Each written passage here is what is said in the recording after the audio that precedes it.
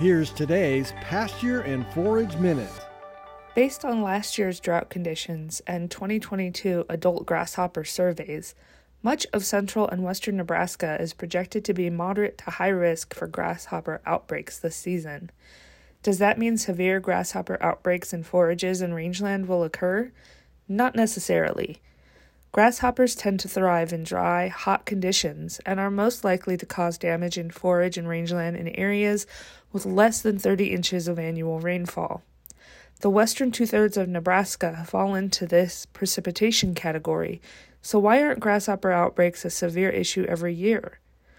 Outbreaks can be severely limited by cool, wet spring weather conditions.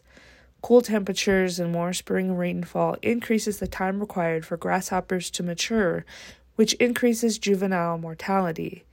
This in turn reduces defoliation and the number of eggs produced for the following year's population.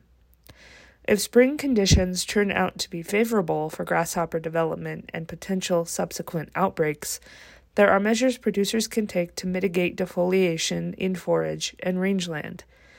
Properly managing forages and rangeland according to accepted practices can mitigate the effects of grasshopper feeding, and scouting when grasshoppers begin to hatch in May will ensure producers stay one step ahead of grasshopper populations. For this week's Pasture and Forage Minute, I am Samantha Daniel, Water and Integrated Cropping Systems Extension Educator.